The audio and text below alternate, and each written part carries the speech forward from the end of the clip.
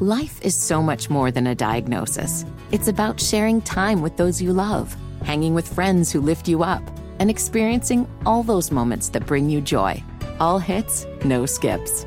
Learn more about Kisqali Ribociclib 200 milligrams at KISQALI.com and talk to your doctor to see if Kisqali is right for you. So long live singing to the oldies, jamming out to something new, and everything in between. We just talk college football. Now we talk the pros with a real pro, a man who knows himself some football, especially Carolina Panther football. Charlotte Observer's Carolina Panthers beat reporter. Also, our weekly Tuesday at 11:20 guest, the great Ellis Williams. What's up, buddy? Yo, man, things are well. I'm just kind of enjoying this calm before what is probably a Carolina Panthers quarterback storm. We're getting a couple weeks here of silence, so I've been enjoying what is a small break, if you will. So have you done, like, when I unplug, like I went on vacation last week, when I unplug, that means I'll even unplug from sports, unless it's like the NBA draft. But, like, for the most part, I didn't watch a lot of baseball, didn't watch the Stanley Cup Finals. I really tried. Is that what you did? Have you just been catching up on, like, the Umbrella Academy and maybe some Obi-Wan? You read my mind. That's exactly where I was going with this. I just finished Obi-Wan. I'm looking forward to Stranger Things Part 2 dropping on July 1. Saw Jurassic World Dominion, Top Gun Maverick, and Lightyear all last week. Besides the NBA draft, like you said, yes, I was relaxing, chilling all cool, and enjoying some cinema and recent TV, man. What really scares me about Stranger Things is I can never tell whether when they kill more people early in a season, whether that means the end is just going to be total annihilation or whether more people will be spared. Because, like, last year, man, they got me at the end of the day. They were just, after season 2 and killing Bob, season 3, it was like, hey, what other characters do you love or hate that we can kill right now? I'm not emotionally ready for the final 2 episodes of the season 4. Yeah, they kind of went Game of Thrones on us and just said, look, no one's safe. We'll see how this ends.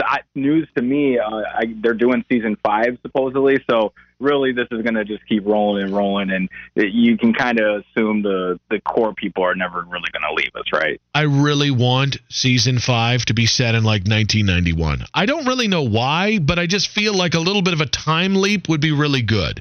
In the meantime, Ellis, I will start here. I'm going to start with a question that I asked you about 100 times so far this offseason, so let's make it 101. Who starts week 1 for the Carolina Panthers at quarterback? Man, and I think depending on when you've asked me, I've changed my answer. Like, I think the origin of this question, I may have picked Kenny Pickett. You know, and now that's obviously far from a possibility, and now we're landing on, you know, if you asked me yesterday, I probably would have said Baker Mayfield, but now I'm following tweets. These are live.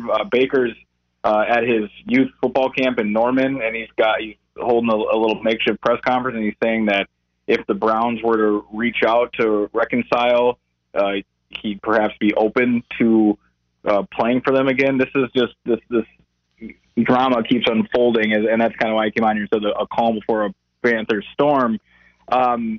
Because, you know, now if we're going to get a new cycle of is Baker willing to go back to Cleveland, which from my reporting and my understanding, I did not think was a possibility at all.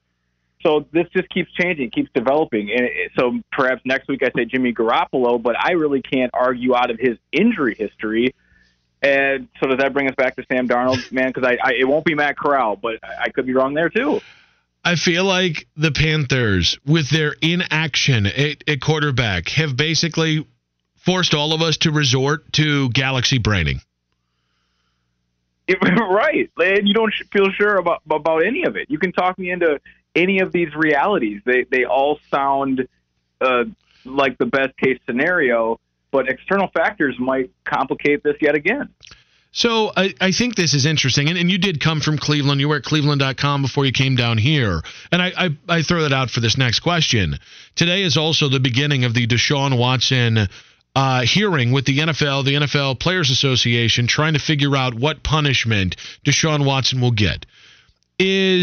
Do you think that the result of that could be tied to Baker Mayfield's availability and potentially Baker Mayfield's ending up in Carolina? At first, I thought that Cleveland slow playing this had to do with Deshaun Watson's looming suspension. Like, they just wanted clarity on how many games before dealing Baker. But now that there's really been, at least from in the public domain, momentum built on the side that Deshaun is going to get slapped with a year suspension, or at least an indefinite suspension, which would be at least a year away from the game, that opens the door to perhaps Baker Mayfield's best situation or scenario is playing in Cleveland. But I didn't think that was possible just from a pride standpoint. Like, I get when people say, well, you know, it's your employer and we all go to work upset or mad about something, shake it off. You know, I don't like when we compare the 9-to-5s to what these athletes do. You know, you have to go out there and play a game of football and dedicate yourself to 10 other individuals with your safety on the line. And there's just more that goes into it than the workplace comparison. So I just thought from that standpoint that the Baker Mayfield, Cleveland Browns, there's no way that they can reconcile. But now these tweets are coming out of Norman,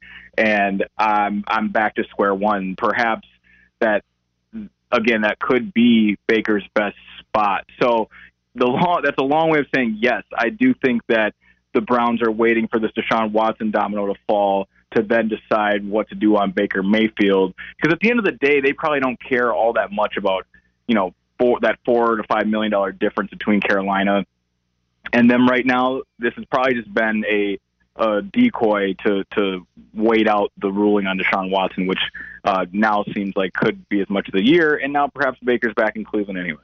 Ellis Williams of the Charlotte Observer, our regular Tuesday at 11:20 guest on the guest line here with Nick Wilson on the Nick Wilson Show, talking about the state of the Carolina Panthers.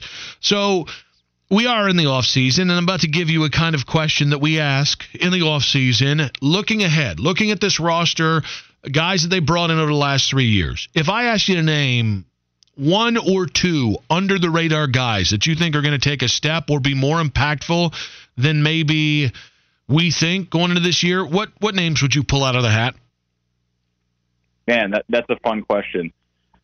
I really think Robbie Anderson is going to bounce back and have a nice year. And I preface it with saying if he comes into camp and has injury issues and a hip and a hammy and has early ailments that would then allow us to infer he wasn't really taking care of his body throughout the offseason, then I'm allowed to revoke this. But I think Robbie Anderson has a chance to come into a Ben McAdoo system, really capitalize on some yak opportunities. He'll always be a guy who's able to win deep and on double moves. He's going to get plenty of single coverage. You know, it wasn't the way defenses were playing him last year. It was more just system and not having any timing with either of the quarterbacks. So when I'm looking at the offense, I think Robbie Anderson has a chance to bounce back and remind people what he's capable of.